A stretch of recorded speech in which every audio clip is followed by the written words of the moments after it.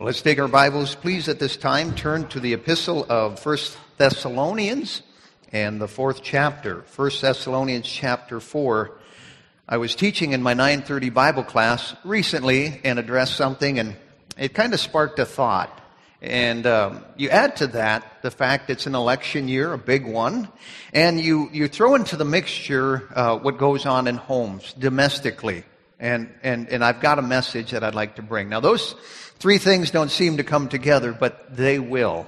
By way of background here in 1 Thessalonians chapter 4, we have a church in a town called Thessalonica back in the first century.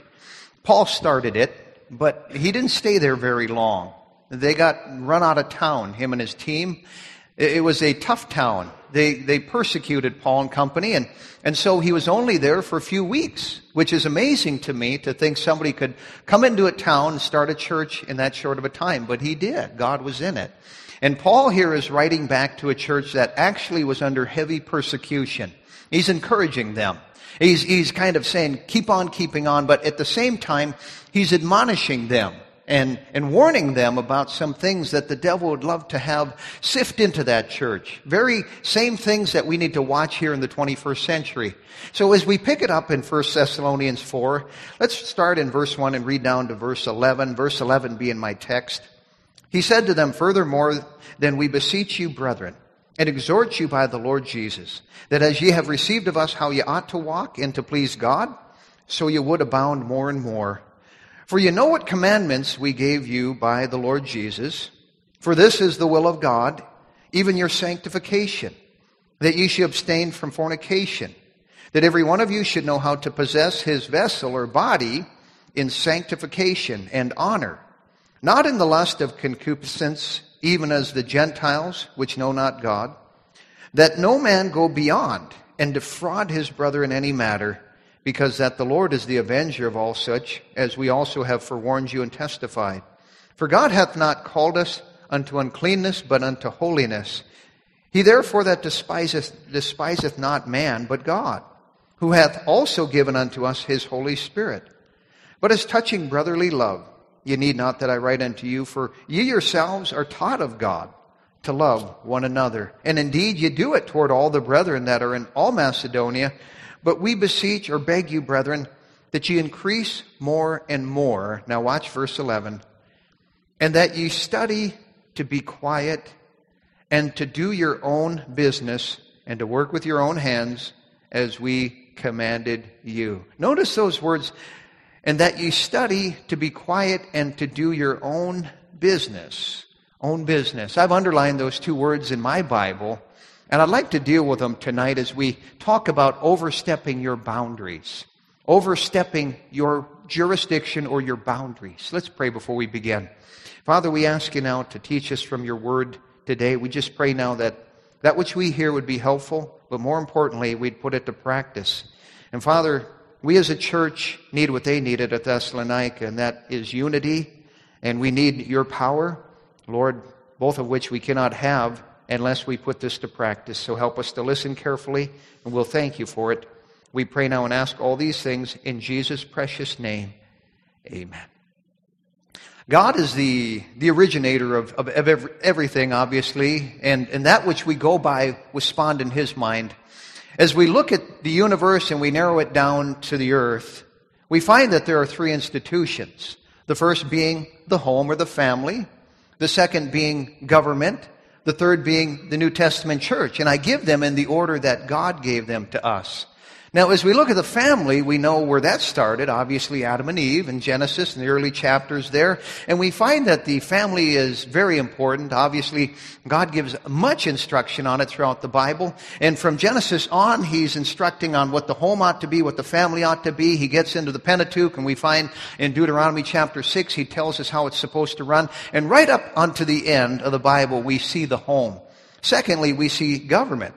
And we find government set up in Genesis as well, but more importantly, kind of propped up and undergirded in the Pentateuch, the first 5 books of the Bible, and especially in the nation of Israel, we find a model of how God wants government to function.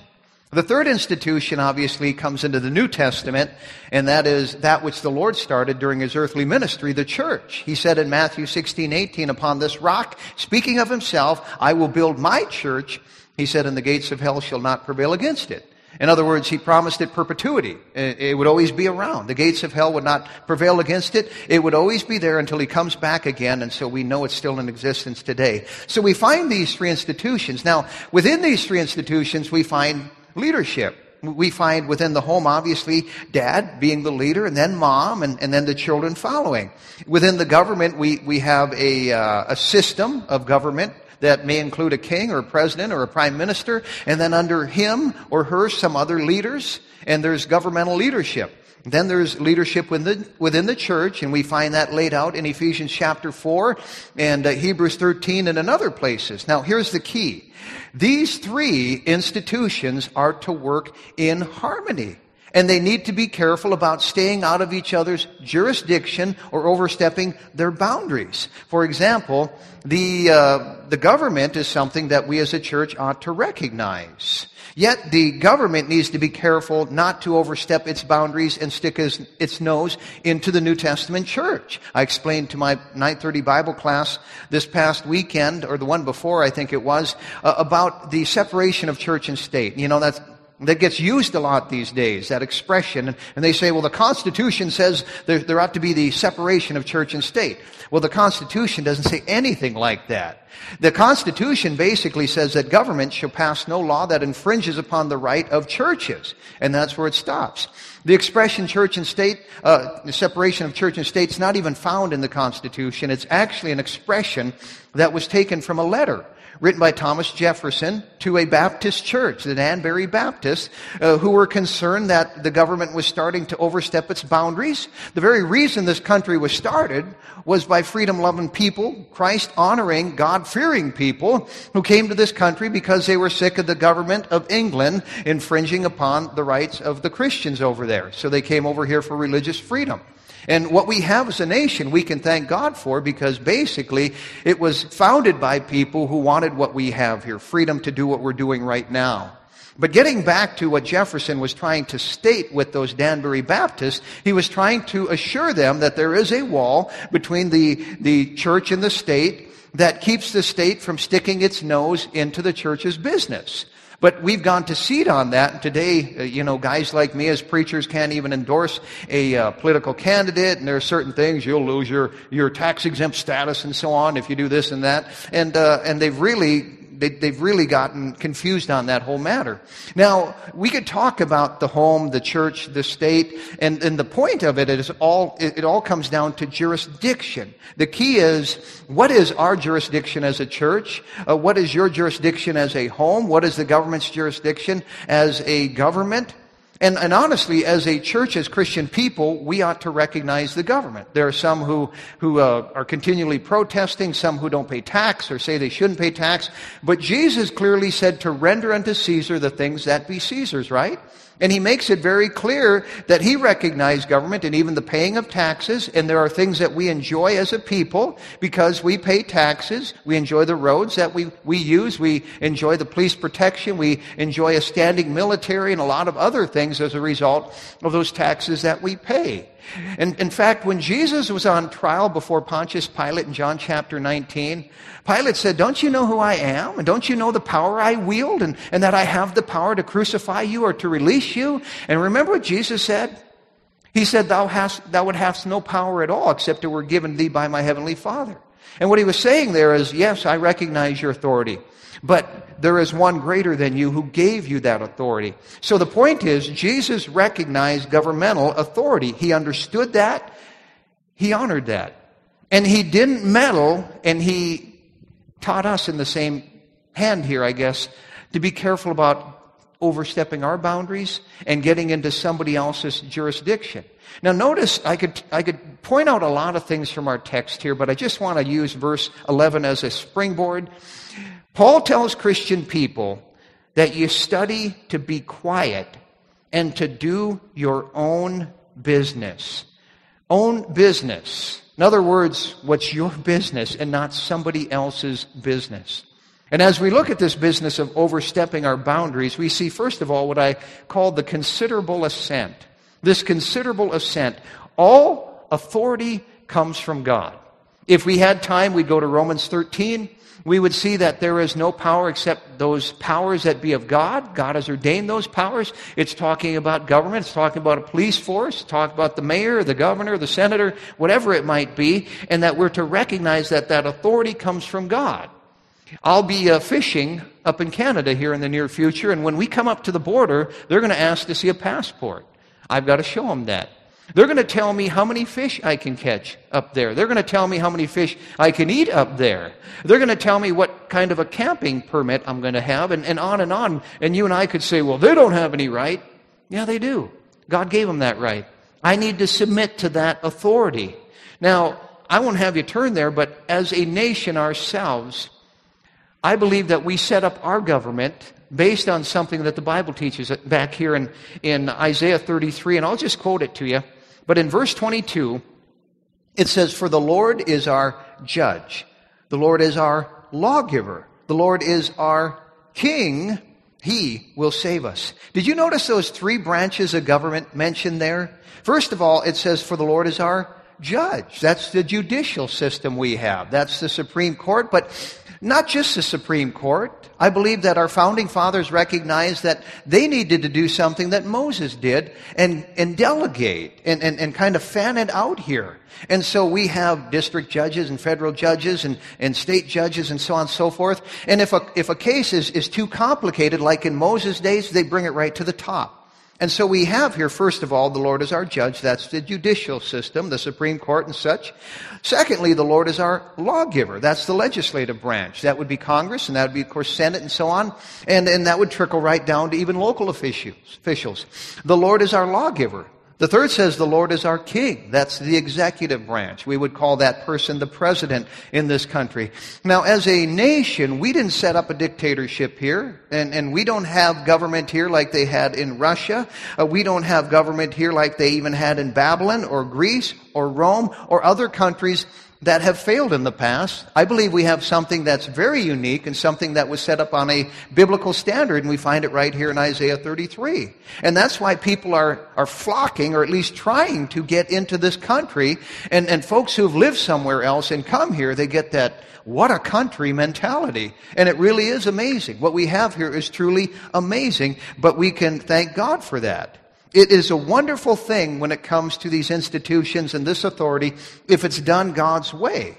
And so what goes for the government goes for the home. If we do it God's way, it's wonderful. If we don't, it's chaos. It goes for the local church. And by the way, there are a lot of things that call themselves a church out there that don't line up with a Bible New Testament church. The devil's been very busy, obviously. But if we do it God's way, it's a wonderful thing. So God designed all these things. Now, let's talk about overstepping our boundaries. When it comes to these three, the first question is, who's the head or the authority of the government? Who's the head of the home? Who's the head of this institution? They all have authority. And whether it's the dad in the home, whether it's the preacher in the church, whether it's the president, there's always going to be leadership. There's always going to be fellowship. Any businessman here would understand that. If you didn't have leadership in your organization and fellowship, it'd be chaos, right? It would be a mess. You wouldn't like that. And so we all need to know our limits because somebody's in charge. And sometimes it's not who you think it is. In fact, I heard a story about a governor of a state who was running for re-election. He was holding this rally in a park. They were having a picnic, and he was going through the line receiving his food, and he came to the lady passing out chicken, and she gave him one little wing. And he said, "Is that all I get?" She said, "I'm supposed to just give out one piece of meat to everybody." And he said, "But I'm the governor." And she said, "But I'm the chicken passer outer." And at that moment, she outranked him. and so there's always going to be somebody in charge. We had a softball game here recently as a church, and first thing we did is say, okay, you're a captain, you're a captain. We need 2 teams, we need 2 leaders. Let's go from there. And from there, those leaders pick who bats in what order and plays what position. There's just got to be that, or there's going to be chaos. Now look back in Genesis chapter 18. As we look at the family, for example, we find out that there is to be a leader within that family, and that is the dad. Now, I as a pastor need to be careful about usurping any authority within a home because that authority belongs to that dad. It's not a church matter, it's a domestic matter. And within that home, that dad needs to be careful about not giving his authority away to anyone else. You know the blight of this country is a child-run home in this day and age. And you see it all over the place, and even in Christian homes. They don't realize it, but those homes are being really run by the children. If the child says, well, I don't like going to church, I don't want to go to church. Mom and dad, they capitulate. Okay, we won't go to church. That's a child-run home. See what I'm saying? Dad, you are the leader in your home. We find that pattern all over the Bible. We find it here in Genesis chapter 18. Notice as God's talking about Abraham in verse 19, he says, for I know him, that he will command his children and his household after him, and they shall keep the way of the Lord, to do justice and judgment, that the Lord may bring upon Abraham that which he hath spoken of him. Now notice he says, I know him. I know what he's like. I know his character. What did he know about him? Well, it goes on, that he will command his children and his household after him, and they shall keep the way of the Lord. So mom and dad, are you commanding your household after you, or do you have a child-run home? God help you if you do. You're not doing your kids any favor. Now, Dad, you're to command your household after you. And of all the things God could have said about Abraham, he said, I know him. What, that he'll tithe? No. That he'll witness? No.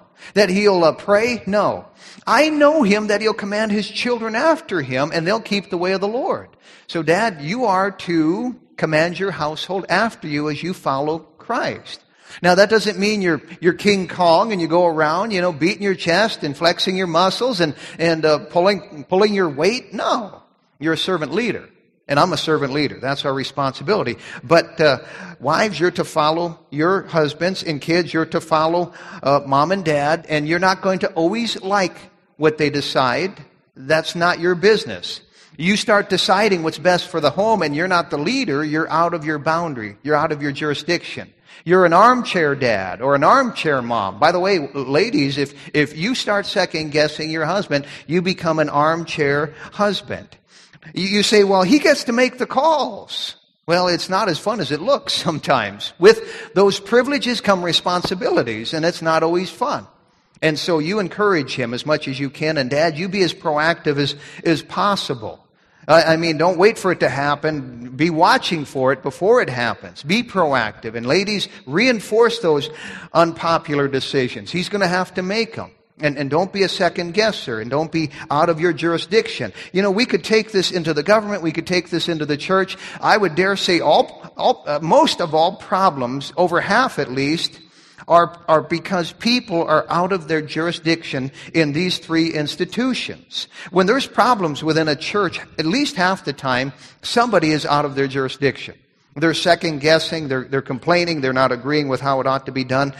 Same thing goes with businesses, same thing goes with government. When in matters of government, you know what we're supposed to do? We're supposed to basically vote, and then we are to, as much as possible, try and be a moral compass for this country wherever we can. But it's not our place to go into an abortion clinic with a gun and kill doctors, things like that. That's not our calling from God. All right, I'm not to try and run the country. I have been given responsibility as a pastor in Hebrews 13 to oversee this church and not another church. By the way, when we cooperate with other churches in teen camp, junior camp, family camp, they're in charge. We are the guests. So I don't go in there and try and tell them how it ought to be done. And I take input from members here all the time. I got an email just yesterday from a dear lady in the church and had an idea, and of course I hear that out. But the buck stops here, plain and simple. And it just has to be that way. If you're a dad, the buck stops there. If you're a business owner, same thing for you. So we see, first of all, this considerable assent. Secondly, let's talk about this cooperative attitude. This cooperative attitude. Each institution assists the other of these three. And each institution influences the other three without interfering. There's a fine line here when it comes to influencing the other institutions, whether it's this church influencing a home or the government influencing your home, such as it might be. And we really need wisdom. We need appropriateness. Let me just say, a nation needs a New Testament church. There's no question about that. They don't think they do, but they definitely need a moral compass in this land. They need pulpits like this. They need preachers. They need prophets, if you will, back in the Old Testament. I find it an amazing thing how the prophets would show up and be a moral compass for the king. And that's a scriptural thing there. Churches also need government. The way you got to church today on 23rd Avenue is the result of our local officials building a street. We need government, especially in this area with floods, to organize and get the place protected. We need our freedoms protected from terrorists and other things. And so I'll gladly pay taxes to support an army and these other things. We have a government that incarcerates lawbreakers and keeps records and oversees foreign policy and so on. And they're supposed to do those things. That's fine. Nothing unscriptural about that. But when they overstep that boundary, when they cross over and they tell you how you ought to be educating your children, we've had that happen in this very state. They tell you how you should discipline your children, and boy, that's a hot button today. When they take your tax money and they fund perverted art, and I could stand here and talk for a long time about some of the ungodly, unscriptural things that they have funded art with the National Endowment of the Arts, like a crucifix and a jar of urine, like pictures of depicting Christ in homosexual acts and so on, and your tax dollars pay for that. And of course, I could stand here and I could talk about that a long time, but that is the government out of control. That's the government spending your money on things they shouldn't be spending your money on. Funding abortion, for example, handing out condoms in public schools and telling kids, okay, go for it, but just be careful. Wear and so they're way out of line there. And that's not what God set them up to do. It's insane. It really is. One institution should never undermine another. I'll say it again. One institution should never undermine another. Now, as the pastor of this church, I'm happy to counsel when you come to me. I'm not going to, solicit it. I'm not going to drag your kids in and call them in on the carpet. But if you want some counseling, if you want me to counsel with your children, I will. But I will never undermine your authority. See what I'm saying there? One institution should never undermine another. The church should not undermine your home. And we should not put a question mark over it. We should reinforce it. You know, when Absalom rebelled against his dad, which was a domestic issue, was a family affair, he ran to another rebel. I think it was the king of Gerar. And there I believe he got sympathy for his actions. I never give sympathy to rebels. I never counsel contrary to authority. Oh, I've seen it done many times. I would not do that. I've seen one church member counseling another church member contrary to what they knew was right as far as this church is concerned. I'll never forget years ago, in the very first church building, there was one gal there, and she was going around, she was doing damage. And I walked into this room, and just kind of unexpectedly, she was talking to another lady in the church, dear lady who's still in this church, and a new convert at that time. But it looked like the cat who swallowed the canary. It was like, oh, wow, it's pretty obvious what's going on here. And she looked so guilty. She was undermining me. We've had to get rid of people in leadership positions in this church in the past who have been undermining authority. It's divisive. And this church will not stand if that stuff goes on. I will never undermine authority. There was a young lady who took a liking to another young man in this church recently, and the first thing I did, because the parents are out of town, is I called one of the parents and I said, well, here's what's happening, here's what's going on, just so you know, this is what the young man's like, because you don't know him, but you know your daughter. And so I explained it to her, but I would never go around parents, never. You know, in our Bible college here, we have parents back home. We have pastors back home of students. And we have vowed to work with them because we don't want to undermine anyone back home. We'd be shooting ourselves in the foot. We want to have a cooperative attitude. It doesn't matter what level you take that to. If it's a missionary in Russia like we have here, and we've got to cooperate with them. And they have certain restrictions and guidelines on passports and visas and green cards and all that kind of stuff. And so we go by the book. We heard from Africa here just a moment ago. We've got a missionary to Africa. His home here, stateside for a while, because his time has expired that he can be there. And so that's what they teach, and that's what we've got to go by. Well, I'm just saying we work together. There's a cooperative attitude, and we don't overstep our boundaries or get out of our jurisdiction. Cooperative attitude, but thirdly, let's talk about counterproductive actions. Counterproductive actions when it comes to this subject. Turn to Colossians chapter 4, if you would. Colossians chapter 4. Satan loves to confuse, and he likes to erase the lines between these institutions. He likes to cloud the issue. And I'll give you an example. Right now, and it's been going on for a while, but there are some who are into home churches. Home churches. In other words, they've confused the family with the church and meshed them into one. Now we have two institutions instead of three. And they say, well, we have a home church because you find home churches in the Bible. Well, here's the confusion. Here's just an example. Colossians 4, in verse number 14, Paul writes to the church at Colossae, he says, Luke, the beloved physician, and Demas greet you. Those were two men who were with them. He said in verse 15, salute the brethren which are in Laodicea, and Nymphas, and the church which is in his house. And you go, oh, okay. Sounds like a church, like a home church. Sounds like just a family where dad's the pastor. No, that's not it at all. Nymphas was the pastor. The church in his house was made up of people from different families like you. They didn't have buildings in the first century. They were meeting in houses at that time. They even met at Solomon's porch in the book of Acts. They would meet out in a field. But the church is not the building. The church is the ecclesia, the assembly of called out people coming together. And so when these folks in the first century were meeting in houses, that doesn't mean it was a family or a home/church. It was the church meeting in a house. In the early days of this church, we had a small enough church to meet in one house, or basically something the size of a house. And yet there are those who teach, well, this is a home church. We have a home church. Well, is there any such thing as a home government? You say, well, no, that's silly. That's ridiculous. There couldn't be a home government. Well, neither can there be a home church. There are three separate institutions. The church is a separate institution from the home.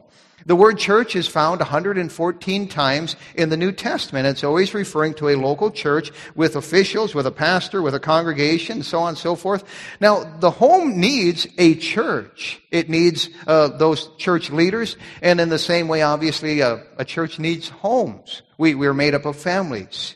I would never move, by the way, where there's not a good church or one within driving distance. You say, well, we'll just be our own church here. You're totally unscriptural.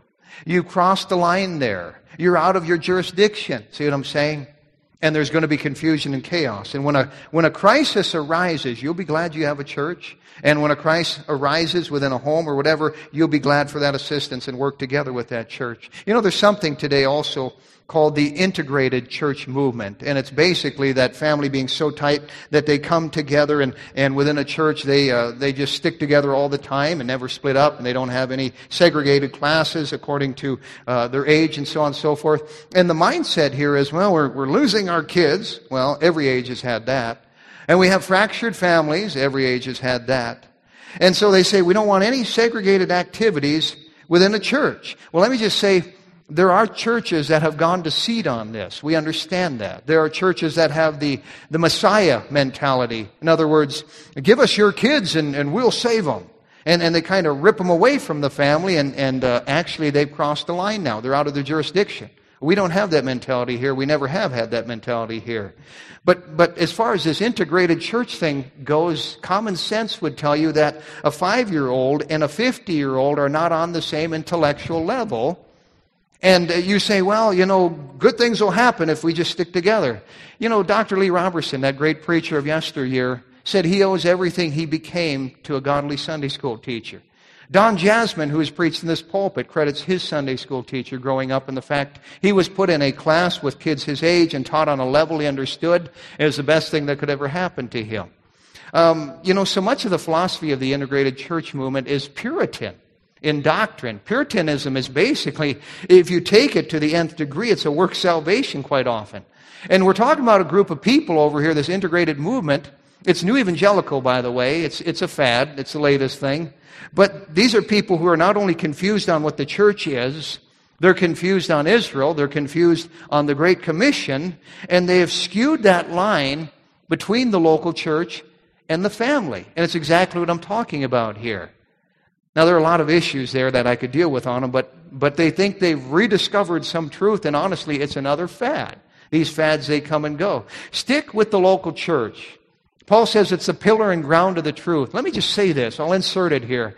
There are a lot of things I could have gone to seed on and over the years gotten off course on, but I've stuck with the local church. I thank God for that. If you can do one thing between here and the end, it's stick with the local church. It's the pillar and ground of the truth. There's just something about God preserving truth within His local church that'll help you to come out at the right place. And I thank God that I've just put my eggs in that basket. Well, look back in 1 Samuel chapter 13. Unless we understand the difference between the government, the home, and the church, there's going to be a lot of confusion. And we find an example of that here in 1 Samuel chapter 13. We find, Saul, the king, okay, now we got government, he's the leader, but he's got his nose into the church matters, spiritual matters. And he offers up this sacrifice. He plays junior Levite, does something he wasn't supposed to do. And Samuel, the prophet, comes across the smoldering offering here. And in verse number 11, Samuel said, "What hast thou done?" And Saul said, "Because I saw that the people were scattered from me, and that thou camest not within the days appointed, and that the Philistines gathered themselves together at Michmash. Therefore said I, the Philistines will come down upon me to Gilgal, and I have not made supplication unto the Lord. I forced myself therefore and offered a burnt offering. And Samuel said to Saul, Thou hast done foolishly. Thou hast not kept the commandment of the Lord thy God." What was so foolish about what he did? Well, he got out of his jurisdiction. See what I'm saying there? Here's Jesus Christ, God in flesh. But you don't see him offering up some sacrifice at any time during his earthly ministry. He knew better than that. He stayed within his boundaries.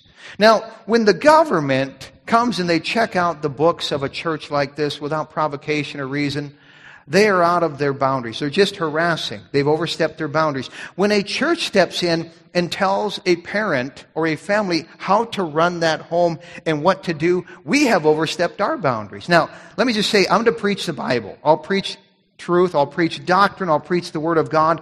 But I'm not here to tell you how you ought to do all this stuff, how you ought to raise your kids, how you ought to educate your kids. That's your business. Where you live, that's your business. The house you buy, the car you drive, that's your business. May I say that to everybody here?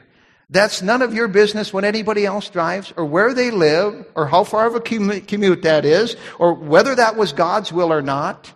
What they possess, what they wear, that's their business. Very important that we understand that, and we don't overstep our boundaries. We stay within our jurisdiction. Now, if you're a member of this church and you have a visible ministry within this church, you automatically represent this church. There are certain things scripturally that you ought to understand that I ought to go by. Otherwise, you're bad representation, and then it does become my business. But if there's nothing ungodly or unscriptural about what you're doing, I need to keep my nose out of it. And we will keep our nose out of it. It's not our jurisdiction. Now, heavy justice people squirm with this. Those who are strong in the Justice Department, they struggle with this. There are folks, they think it's their calling to fix everybody's problems or fix what everybody's doing wrong, tell them what they ought to do, run people. It's not our business. It's not our business. There are things as a pastor, honestly, I see folks do and I wince. I go, I can't look. But it's not my call, it's yours.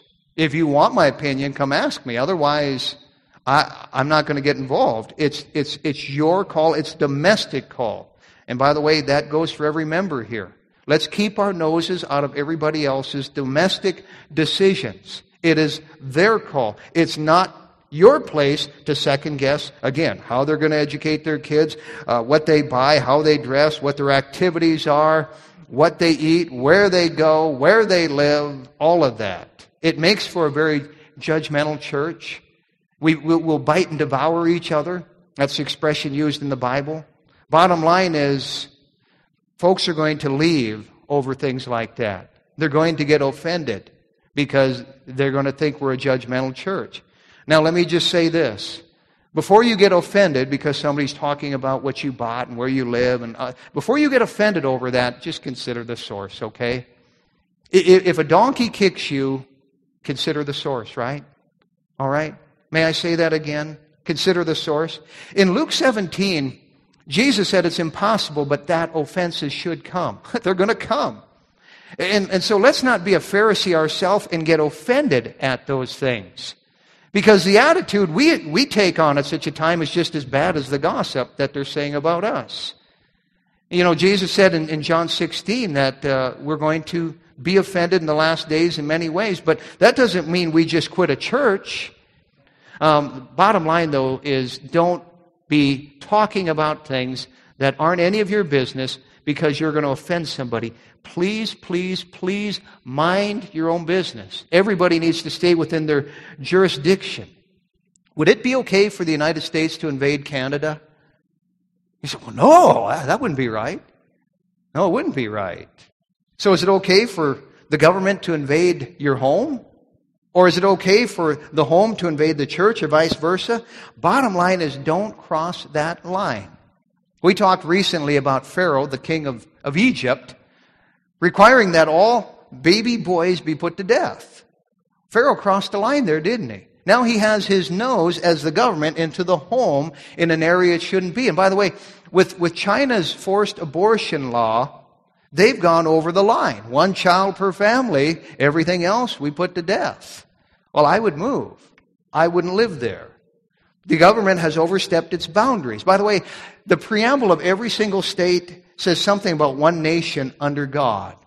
Government's not an independent entity within itself that can get around God. And does it bother you when government oversteps its boundaries? It should. It bothers me. I believe it bothers God. But it also bothers God when we overstep our boundaries. Something we need to be very careful of. Look, if you would, in 1 Peter chapter 4. 1 Peter chapter 4. Is there some individual or some family that is doing something that you don't agree with? What should you do? Mind your own business. Plain and simple. Don't even talk about it with somebody else. That gets back to that person, by the way. And that causes trouble. That causes dissension. In 1 Peter chapter 4, in verse 15, it says, "But let none of you suffer as a murderer, or as a thief, or as an evildoer, or as a busybody in other men's matters." Look at the company that a busybody's in here. Murderer, thief, evildoer. This busybody thing is pretty serious. Let's say 2 men get into a car and they're driving and they're both church members here, and one man starts talking to the other and says, "That thing pastor's doing, I don't know about that.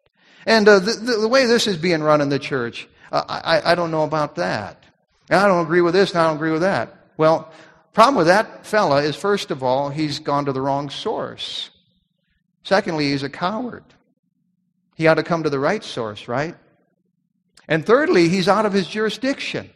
By the way, the more you are a leader, or you lead in many areas, the greater danger you run of doing this, of getting out of your jurisdiction, out of your boundaries. Be careful. God puts that person in with murderers and thieves here. Look, if you would, in 1 Timothy chapter 5. Maybe it's a couple ladies. And one lady says to another in the church, "Well, I don't think so-and-so should deal with their kids that way, or raise their kids that way, or I don't agree with them living where they live," and whatever it might be. Well, ma'am, it's none of your business, plain and simple. Don't even talk about it. It undermines. It causes division. We'd be a whole lot better off going to a nursing home, trying to cheer some people up if we got that much time, or going out on visitation. I mean, let's use our time wisely. Let's redeem our time. In 1 Timothy chapter 5, and in verse number 13, it says, "And withal they learn to be idle, wandering about from house to house, not only idle, but tattlers also, and busybodies, speaking things which they ought not. It's like enough, enough, enough. The devil loves that, by the way. God says enough of that, because you're going to offend somebody, and that's a shame. Look in 1 Thessalonians chapter 4, where we started our text, and we'll close. Let's stay within our jurisdiction. Let's not get outside of our boundaries. In 1 Thessalonians 4 and verse number 11, remember it says that ye study to be quiet and to do your own business. Those two words, own business. If we're going to have God's blessings, if we're going to have God's power, we're going to have to know our boundaries, and we're going to have to be careful not to overstep them. May God add His blessings to this thought. Let's close in prayer here, shall we?